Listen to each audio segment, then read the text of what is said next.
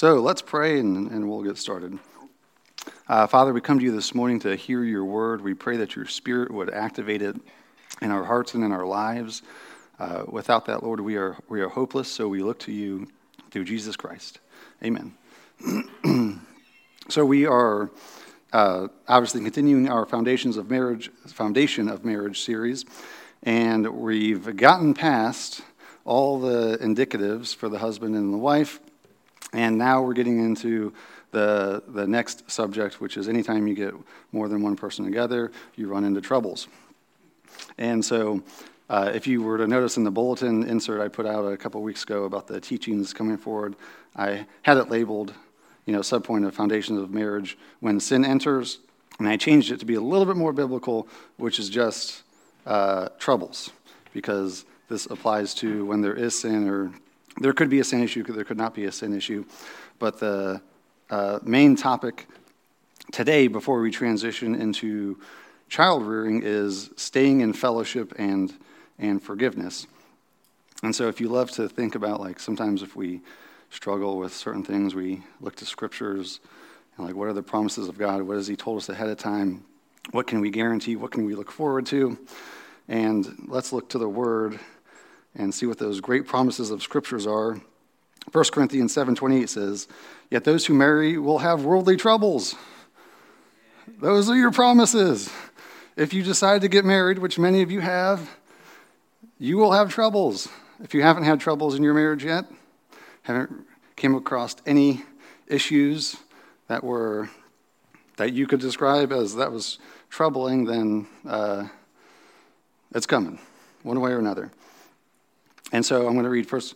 So then going on, I'll give you a little bit of a context here in a minute, but 1 Corinthians 7:32 through 34, Paul continues in saying, in the promise of, if you get married, you are guaranteed to have troubles. Then he says, "I want you to be free from anxieties. The unmarried man is anxious about the things of the Lord, how to please the Lord, but the married man is anxious about worldly things, how to please his wife, and his interests are divided.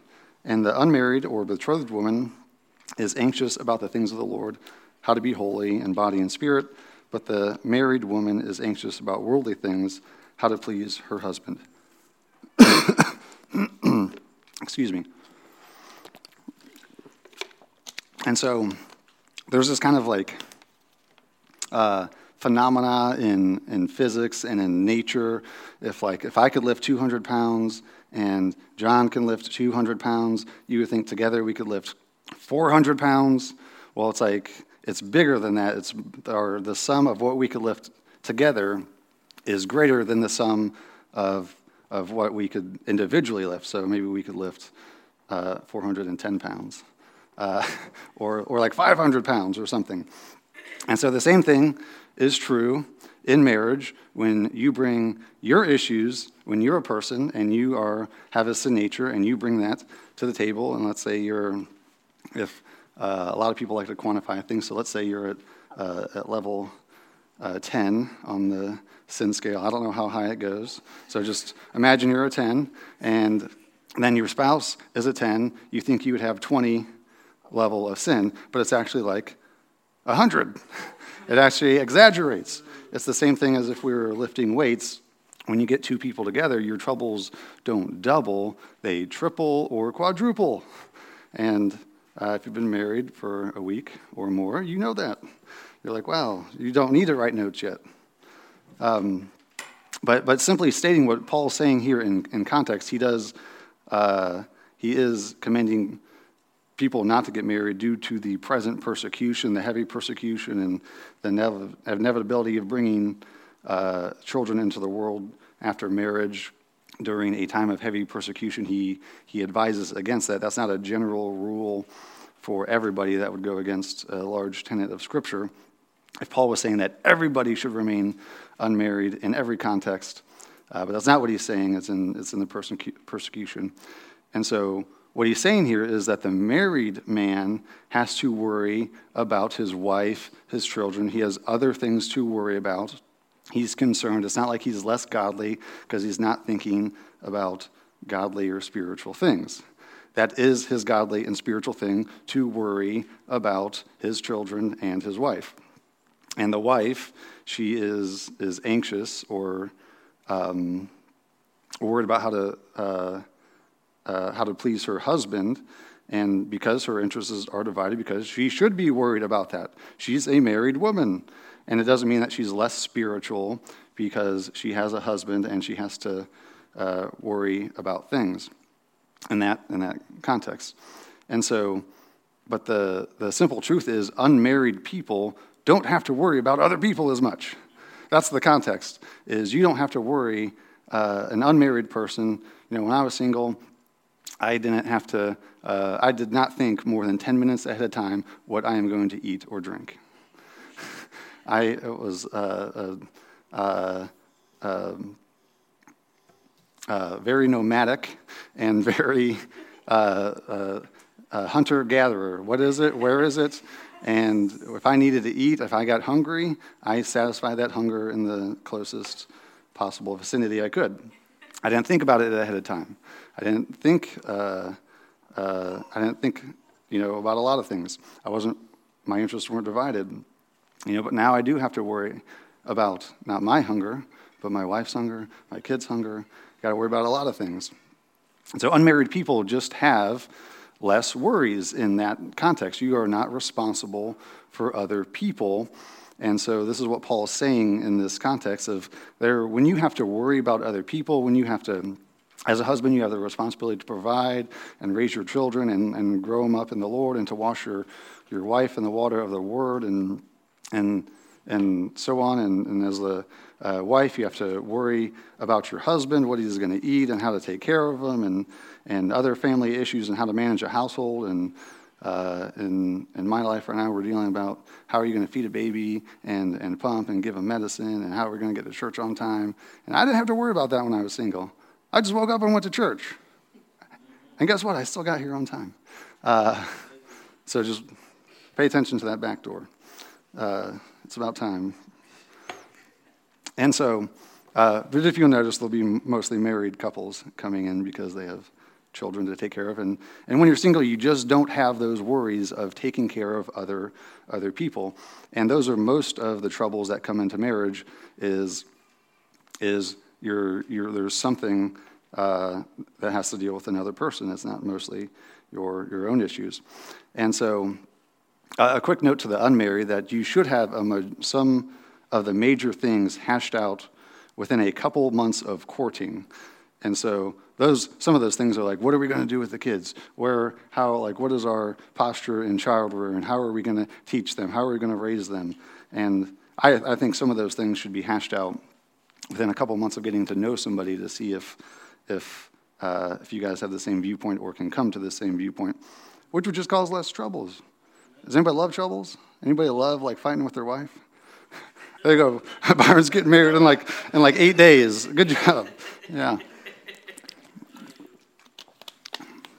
Does anybody love arguing? Well, some of you do, but nobody loves troubles. Nobody's seeking to exaggerate how many troubles they have, especially in their marriage. But you will have troubles, and if you're courting or you're seeking to get married someday, you should know within a couple months of knowing somebody whether you're going to have a good deal of troubles in some of the major issues, like how are we going to raise our kids, what's our philosophy on various things, and should be able to get those things hashed out. And so nonetheless, no matter how much you try to hash out beforehand, we do an okay job or a pretty good job in pre-marriage counseling and saying, hey, have you guys talked about a budget? Here's finances. Have you guys talked about this? Have you talked about that? And then they give you homework to go home and talk about it. And we do a pretty good job of pre-marriage counseling, but nonetheless, no matter how much you talk about it, there's still going to be troubles. There's still going to be issues.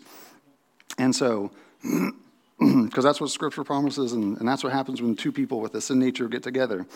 And so Scripture doesn't really give us a fairy tale view of marriage in really any context, except for maybe if you think of the image of Christ and the church as his bride. It's sort of, but it's still not fairy tale-like. And so we don't get this lofty image of marriage of that is just all lovely all the time, and there's just like everybody's at peace, and there's just this mutual love and respect all the time, and everyone's just happy all the time. And there's two ways to look at it. In Scripture, you get the indicatives that we went over, like, husbands, don't be harsh with your wives. That's the view of marriage you get. Hey, don't be harsh with your wife. Hey, that could cause a problem. Or you get the historic narrative we get with, let's just say, like Abraham. That's not like no woman, I don't think, was like reading the Bible and was like, oh man, I really want a man in a lot of ways like Abraham and the other three women. I don't think that's not and so we don't get this trumped up, we don't get this fairy tale view of marriage that we get out in Disneyland or whatever. We get a view of two sinful people coming together, and there's going to be troubles. And that the Lord gives us grace and instruction on how to overcome those troubles. And so, troubles don't always mean sin. That's why I changed the title. I was going to put, when sin enters, how to stay in fellowship and forgiveness. But troubles don't always mean sin, but they usually lead to sin. And so that could be a miscommunication. I said something, my wife thought I meant something else. There's no sin there. There's no sin in her thinking that I said something else or I meant something else. I might have been able to have been more clear, but there's no real sin in that or in misunderstandings. But it usually does lead to sin, in my case. It usually does lead to having to make an apology or, at the very least, clarify something and say, no, I didn't mean that, in a nice, gentle way, hopefully. If not, then it leads to sin. And so there's other areas, unfulfilled expectations, there's uncommunicated expectations, there's various things in relationships that go uncommunicated. That was an expectation. That's not a sin necessarily, but it could lead to sin, it could lead to disappointment, and those are troubles but aren't necessarily sin. And so if you look at the analogy of a garden, and what's the difference between a garden that's overgrown with weeds and a garden that isn't? There's no lack of weeds going to either garden. It's not that this garden just doesn't have weeds and God blessed it and it's just, or Monsanto blessed it and it just doesn't have weeds. It's this garden, the one that's overgrown with weeds, doesn't get plucked, doesn't get taken care of. When there's a weed, it doesn't get addressed. It sprouts up. And you look at it, and you know it's a weed, and it sprouts up. And the one that's clear of weeds, the people see a weed, and they pluck it up. They take care of it. And weeds in a garden are a lot easier to take care of when they're this big. There's not a lot of thorns and thistles on them yet. And that's the difference between marriages that have a lot of troubles or ongoing troubles and who don't, is they take care of issues, and they take care of those troubles. It's the marriages that need heavy counseling or are way off in left field they didn't just start with huge issues. They start with little issues, and they grow and they grow and they grow, and they don't get taken care of. It's the same thing like in a garden. And so I want to talk about negative aspects and positive aspects to staying in fellowship. And so that would be the removing weeds aspect, is what I kind of want to talk about first, is things that actively take us out of fellowship with our spouse. And these are principles. These are honestly, I'm applying these. This is not, when you look in Scripture, this is not directed towards married couples. This is directed towards people. If these apply to you and your brother, you and your mother, you and the people in the congregation, you and your workmates, right? This is about staying in fellowship. And so, but I do want you to remember that for most of us in our 20s and 30s, in about 20 to 30 years, we'll all be empty nesters, and there won't be any kids. There won't be anybody in your house except for your spouse. And that's who you have to deal with. That's who you're... and then you guys will be living alone for about 20 or 30 more years until you die. And so you should be looking forward to that you should be looking forward and building a relationship that causes you to stay in fellowship so that when you're empty nesters, you're not going back and being like, hey, so what have you been doing for the last 20 years? Update me, what's been going on? All right? You should be able to kind of, if you want a fairy tale view, which I just think if you want a good biblical view of a timeline of life, you should be able to jump back in when you're empty nesters, back to the stage you were pre-children. Now you're just like 20 or 30 years older, and your bones ache a little bit more, and you have a little bit more wisdom. And so you should be able to jump back into that phase. And if you remember what it was like being newly married without children, I do. It was different. I'll just say it was different. And so if you remember Stephen Shepard's sermon from last week, the primary goal of a Christian is to stay in fellowship with Christ, and that mirrors and translates onto our relationship with our spouse, which is a reflection of the marriage of Christ to the church. And so staying in fellowship is the primary goal, right? If we think about, we got to raise the children, we got to feed them, we got to get them to soccer practice, we got to get them everywhere, we got to take them to swim practice, we got to do all these things, and those are true, but if you don't do that while staying in fellowship, you've missed everything. And so remember Psalm 27:4. One thing have I asked of the Lord, that which I will seek after, that I may dwell in the house of the Lord all the days of my life, to gaze upon the beauty of the Lord and inquire in his temple. And so that's an image of what David's writing is. His primary goal is to fellowship, to be close, to be intimate with God. It's not help me. I mean, David does have a lot of psalms about help me defeat my enemies. He does have a lot of those. But he says, the one thing I ask for is to dwell in the house of the Lord, to inquire in your temple, to gaze upon your beauty. It's this intimacy, it's this closeness that he desires, and that through the Holy Spirit gave us as a primary goal. And our marriages should be a reflection of what we yearn for in Christ. And so it's very easy to get off course. And we know that in our Christian lives, it's very easy to think about all the things I got to do for the Lord, all the things the Lord wants me to do, this, and this.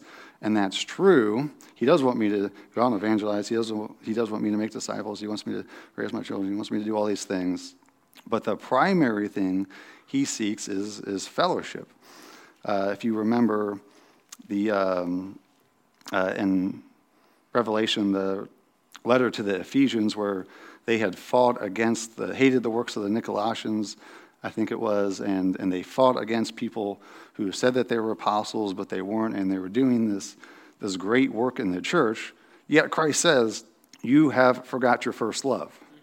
Mm-hmm. And so you could do a whole bunch of works. You could do a whole bunch of great things in your marriage. You guys can be operating like a machine, getting the kids everywhere they need to be. They got bathed, they got fed, and they got down by 9 p.m. Great, that's awesome. And you can still be out of fellowship with one another. And so you have to kind of keep that course as a primary goal. And so there are marriages that have gotten so used to being out of fellowship that it's just normal to be out of fellowship with each other. And at that point, it's much harder to get back into normal patterns of fellowship, but it's not impossible. And since all of us, or generally most of us, have marriages under 5 or 10 years, I don't think we're at that. We can't say that you haven't had an opportunity to be out of fellowship for 10 years because you haven't been married for 10 years. And so the admonition is make sure you're focusing on that so that you're not getting out of step with one another, not getting out of fellowship, not creating patterns of getting out of fellowship with one another. Because once you go down that road for 5 or 10 years, it's very hard to get back in. It's not impossible, but it's hard. And so an example of that is that taking general sins of husbands is that husbands tend to get, if a husband gets frustrated often, raises his voice or yells at his wife, and then he says, I just need a few minutes to cool off, and goes out of the room and never comes back with an apology, never fixes it, never repents, And it's just a normal pattern of anger, yelling, I'm sorry, or I just need to, even if it's I'm sorry, I just need to cool off and leave the room. You're creating a pattern of staying out of fellowship. Another example would be a wife who nags to urge her husband in a decision or a direction, and then says, "Oh, I'm sorry, I wasn't trying to nag." Well, when it comes to sin or when it comes to troubles, doesn't matter if you're trying or not. Same thing if the husband said, "I'm sorry, I yelled at you. I wasn't trying to yell." Well, that's great. Well, you did. What are you going to do about it now? Or to say, or given apologies that say, I'm sorry, it was an accident, but accidents don't need forgiveness generally. And so there are patterns that develop in marriages and in other relationships where you make a pattern and a habit of not being in fellowship. When there's a trouble, it doesn't get addressed, and you either make excuses or you don't address it, and you just cool off for 5-10 minutes a day and come back, and then you try to come back like that's normal. Well, that might be normal for your relationship, but it's not biblical and it's not healthy. And so what happens over time in those situations is that there's no real confession, which means, and then there's no real forgiveness. And so that's what keeps us out of fellowship with one another. And so Proverbs 28:13 says, "Whoever conceals his transgression will not prosper, but he who confesses and forsakes them will obtain mercy." And so generally I don't know about, I'm guessing it's the same for women, but at least for me and for, I know other guys, is what keeps us from confessing sin is pride. It's, well, I don't want to, for some reason, us guys have a way of thinking of saying, if I confess my sin to my wife, she will respect me less, because it might hint at her that I'm not as great of a guy as she thought. And, well, you're not. That's the simple truth, is she already knows it too. She discovered that a long time ago. But for some reason, I know guys get into this pattern of thinking that if I confess my sin, she'll respect me less. But it's actually just the opposite. If I confess my sin, she's going to respect me more. And so it's not like she didn't know that I didn't sin. It's not like she wasn't aware, and I got to inform her and then apologize. Like, I got to tell you about this time I yelled at you, and I know you probably thought I thought you just couldn't hear me, so I spoke louder. No, she knew, right? Right? Our families, our spouses, our children are the ones who know the most about how hypocritical we are, know the most about how sinful we are. And so what happens on both sides of the equation in relationships of the spouse that doesn't want to confess his sin and the other spouse that doesn't want to confront it is I've seen this in other marriages outside of our church and in various relationships, not just marriages, but friendships and family members, is that we tend to make a secret covenant of the flesh where you don't confess your sin, and if you don't confess your sin, and then as long as I don't address it and I don't have to confront it, then eventually we'll go back to normal and it'll just be okay. And we'll just get back to being okay. And you won't confess it and I won't confront it, and we'll just try to get back to normal and pretend like nothing happened. And it's this kind of secret covenant of the flesh that people make with each other, or it's not directly stated, but that's what's going on, is you don't confess it, that's fine. I won't confront it, that's fine. Let's just get back to normal and move on with our lives, and we won't. Well, that's not normal. That's not healthy or biblical. And so, if you turn to 1 John 1, we're going to look at verses 5 through 9. This kind of gives us a foundation of fellowship, of what fellowship entails, in context of confessing sin. 1 John 1, 5 through 9 says, "This is the message that we have heard from him and proclaimed to you, that God is light, and in him there is no darkness at all." And so darkness in here, if you just to give you a little bit of context, I don't think is primarily talking about sin. It's talking about what can be hidden. God doesn't hide anything from us. He's not holding back or choosing not to reveal parts of him or fellowship with us for any reason. He is totally in the light. And because he goes on to say, if we say that we have fellowship with him while we walk in darkness, we lie and do not practice the truth. And I don't think that's meaning sin. We're always going to be sinful creatures, but do we have a fellowship with God where we try to mask or hide our sin or make excuses for our sin, or do we come to him in the full light and trust and reveal it to him? Verse 7, but if we walk in the light as he is in the light, we have fellowship with one another, and the blood of Jesus, his son, cleanses us from all sin. If we say we have no sin, we deceive ourselves, and the truth is not in us. If we confess our sin, he is faithful and just to forgive us our sins and cleanse us of all unrighteousness. And so it says if we walk in the light, and that's contextually talking about saying we have sin, confessing our sin, and if we walk in the light with God, if we're confessing our sin to God and to others where appropriately, we have fellowship with one another. We can't actually have fellowship with one another if we don't have fellowship with Christ, with God first. And if we have real fellowship with God, it'll stream down. And if we're confessing sin to God, and that's easy, and that's regular, and that's honest, then it makes it easier to have fellowship and confess sin with one another when we sin against one another. But if we don't have real fellowship. We could put Grace Christian Fellowship on our sign all we want, but if we don't have biblical fellowship, then it's not biblical, right? And he talks about in the context of confessing sin, and this isn't nebulous sin like, yeah, I'm a sinner, yeah, you're a sinner, good. Let's not talk about it any further. That's all as far as we need to go. I've got sin, you got sin. I don't know what that means. I don't know what that did to me or you, but let's just not talk about it and sweep it under the rug. Good, we can have fellowship. That's not what Scripture points out. We're not talking about nebulous, undefined sin. When there is a specific sin needs to be confessed, right? And so especially in marriage relationships, there are some particular rules for confessing and for forgiveness, and that is first being particular. If you yell at your wife, you should say, I'm sorry for yelling. I was angry. Not, I'm sorry. I'm a sinful person. Yeah, we all know that.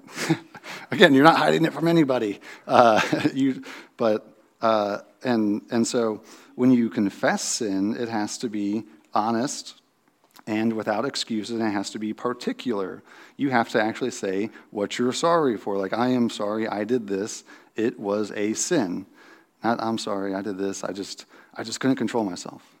Well, I know you couldn't control yourself. That's why you did it. Or if you could control yourself, you did it on purpose. Confess that, right?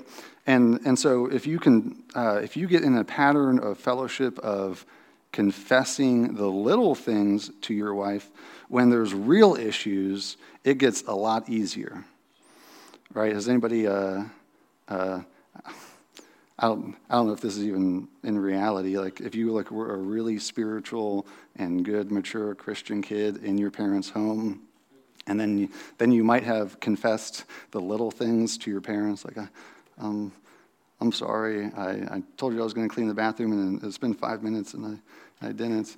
But I think every kid has gotten into a point where they really messed up, and it's like, man, it's really hard. Like, they're going to find out, so I better tell them. And it's like, oh, you got this thing. You're wrestling inside yourself, like, oh, it's so hard to tell them. I'm pretty sure they'll still let me live here, but who knows? But if you get into a pattern of staying in fellowship and confessing the little things, when there are real issues and real offenses, it becomes much easier. And so on the opposite end of that, of when your spouse confesses, you need to honestly forgive your spouse, which is ripping up the IOU. So if you go to Ephesians, we'll look at 4, verses 25. I'm sorry, we'll look at 26 and then 31 and 32. Ephesians 4:26 says, "Be angry and do not sin. Do not let your sun go down on your anger." And so if you had a real offense against you, and they came in, and your spouse came and confessed it, Your job is to not go to bed angry. And that's on you. That's not on your spouse. That's on you. You're in charge of your anger. It's not easy all the time. It is easy to get bitter and to mull it over. And if you, it says don't let the sun go down on your anger, because you could just decide to stay up all night and mull it and say, I'm just never going to sleep and stay angry. And you'll eventually get tired and have to sleep. But he goes on in verse 31 to say, let all bitterness and wrath and anger and clamor and slander be put away from you, along with all malice. Be kind to one another, tenderhearted, forgiving one another, as God in Christ forgave you. So Christ didn't forgive you halfway. He didn't forgive you with the stipulations that, with stipulations, he forgave you instantly and completely. And so when your spouse comes to you and confesses, and you need to forgive them as Christ forgave you. You don't get the option to get bitter or angry, it says be angry. You can maybe be angry, but don't sin. But you don't get an option to stay angry. You get the option to forgive as Christ forgave you, which is instantly and completely. And so that's what you should be seeking for in those in your relationships. But this is kind of a wisdom thing for you guys to hash out in your own marriages. But some sins you do need to see fruit of repentance, and in some areas, but for heavier-handed sins and stuff like that. But generally, when anybody comes and confesses sin to you, you forgive them as Christ forgave you. And last time I checked in Scripture and in my relationship with the Lord, when I came and confessed my sin to the Lord, He didn't give me an earful on the way back. He said, "Yeah, you better know that was sin, and don't do it again, or else I'm going to get you." That's not how He forgave. And so another rule for staying in fellowship and confessing sin is that you don't go anywhere out of fellowship. You don't go let people into your house. You don't get into other fellowships. You don't get into other relationships. You don't see other people when you are out of fellowship. And so that might look like, if you ever see it's like 9 o'clock and me and my wife are sitting in my car in the parking lot, it's not because we're having a nice chat about what we want to do in the afternoon. It's because we're hashing something out. It's because we're not going to come in here until we've fixed what needs to be fixed. We're not going to come into here and pretend like it's all peachy if we're out of step and out of fellowship. And so you don't let people into your house. You don't go over to other people's houses. You don't go anywhere else out of fellowship. If there's something that needs to be handled, you confess your sin. You make an honest apology and an honest forgiveness before you do anything else. Because it's the primary goal. You don't want to get into the habit of being out of fellowship, taking the kids to soccer practice, taking them to swim practice, going to the church picnic, and then maybe I'll try to remember, a couple hours later that I sinned. But we've kind of been okay, and I think I can get away with not confessing sin and apologizing this time, so I think we're good. It doesn't work that way. And so you have to do it, the quicker, the better, in appropriate contexts. But don't come into other fellowships. Don't fellowship with other people until you've restored fellowship with your spouse.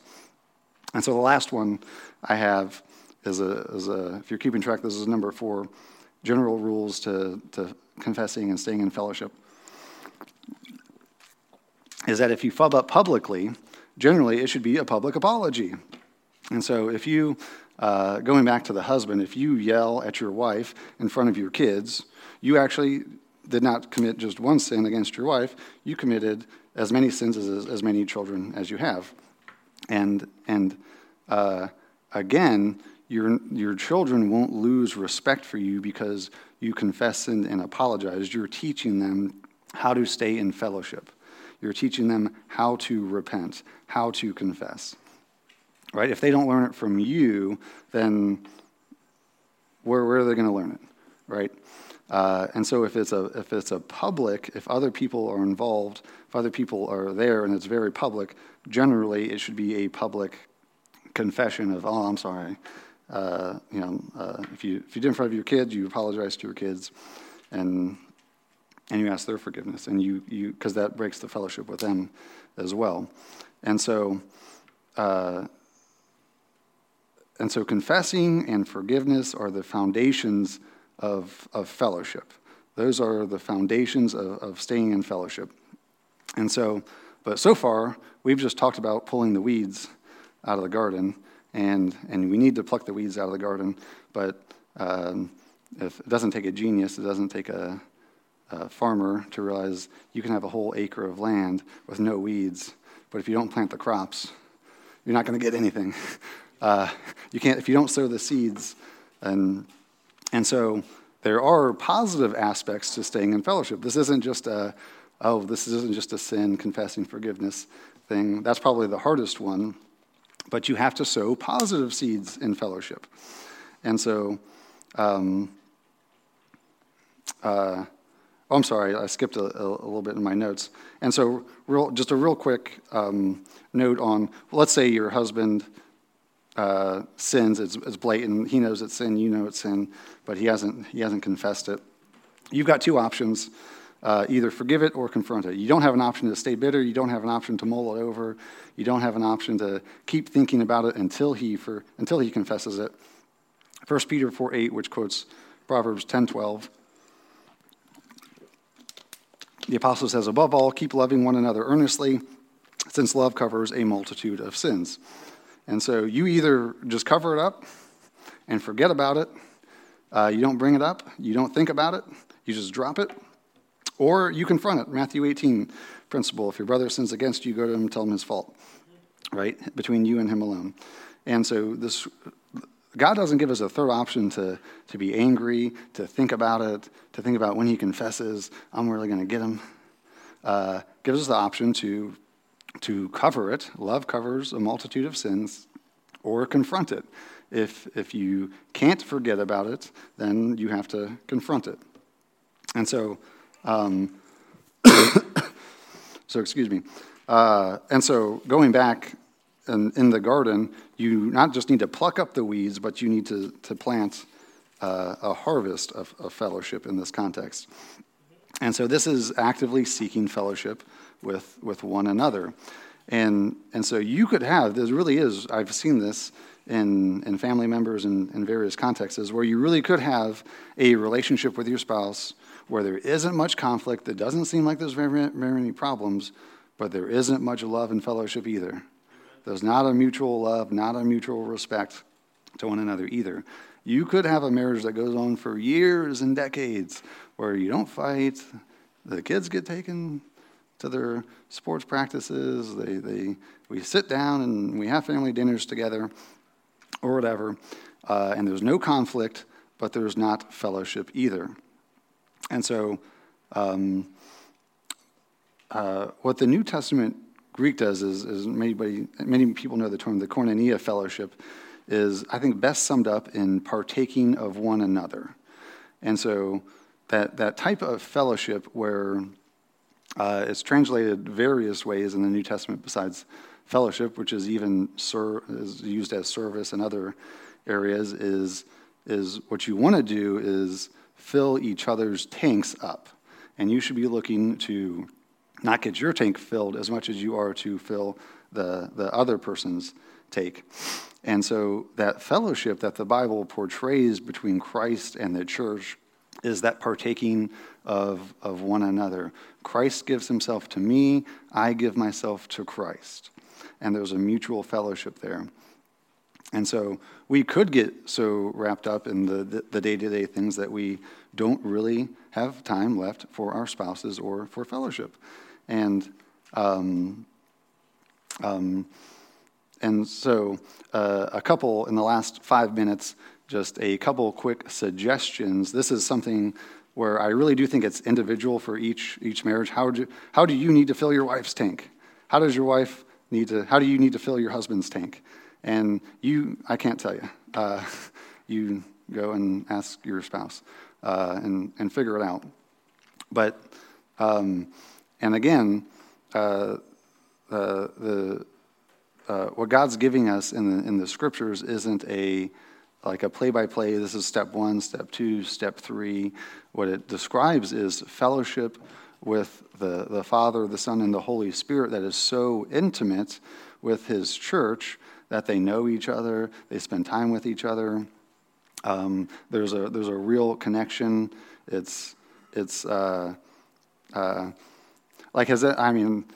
talked to Christians who have maybe converted to Christ or come to church for a year or two, and they're reading their Bible, they're coming to church, and you ask them, like, have you ever felt the active presence of God, like in the Holy Spirit? And they're like, no. But I know this is real, and the Bible says come to church, so I come to church. Like, you know that there's something missing. You know that that's not the way it's supposed to be.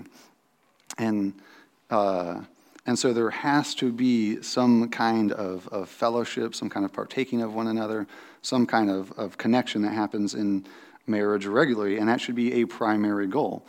The kids get late to soccer practice, that's fine. Kids late to swim practice, that'll be okay. I seriously hate tardiness. I think it's one of the upper echelon sins that you could do is to be tardy, but still don't find a great Bible verse for that one. But it's okay as long as you're staying in fellowship with your wife and eventually with your kids. So that means you have to make time to connect. It has to be regular. I can't tell you what interval it is. We do a weekly date night. That's pretty rigid, and even then, it's easy to keep the schedule and do a date night and not connect, right? It's easy to do that. You have to be very intentional about connecting, and then being aware of the depth of your fellowship with one another, right? We do this in our Christian life. Same thing with the example of a believer that's coming to church and not experiencing the presence of God. If I meet with a young man, I ask him, like, how's your Bible reading doing? How's your fight against pornography? How are you living a holy life? Are you doing something on mission? Are you doing this? And yes. Okay, are you really growing in your depth in your fellowship with God? I don't know, I'm checking the boxes though. I read my Bible 3 out of 7 days this week. That's pretty good, but are you making a real connection, or is there a real fellowship that's tangible between you and God? Because it's easy to get into the busyness and to forget the first things. And it's easy in our relationships to get into the busyness and forget the first things. And so you do have to make time to make real connection, whether that's a date night or just connecting. Some couples just drink coffee in the morning or something. And you need to be aware, husbands need to be aware of how their wife wants to connect. And wives need to be aware of how their husbands want to connect, because it's not the same thing. It's not generally the same way. If my wife watched me change a tire, I'd love for her to just sit there and be quiet and watch. Don't ask any questions. Don't ask what a lug nut is.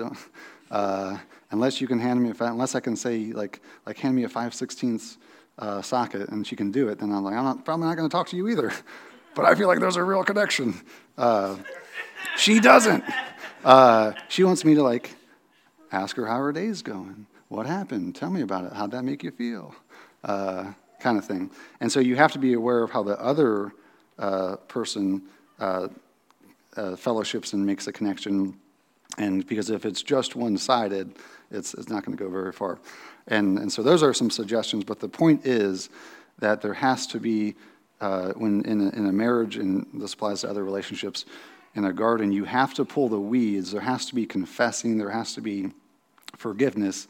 But you also have to plant a harvest. There has to be real times of connection and fellowship. And this is kindergarten stuff for relationships, but it's very easy to try to get down the road and get other things. And so let's end in prayer. Lord, we thank you for your Holy Spirit that empowers us to obey your word, that brings us in fellowship with the Father and the Son. We pray that you would bless the marriages and any marriages here in the future with deep fellowship, with honest confession, and with union and partaking of one another in the same way we partake of you, Jesus Christ. Amen.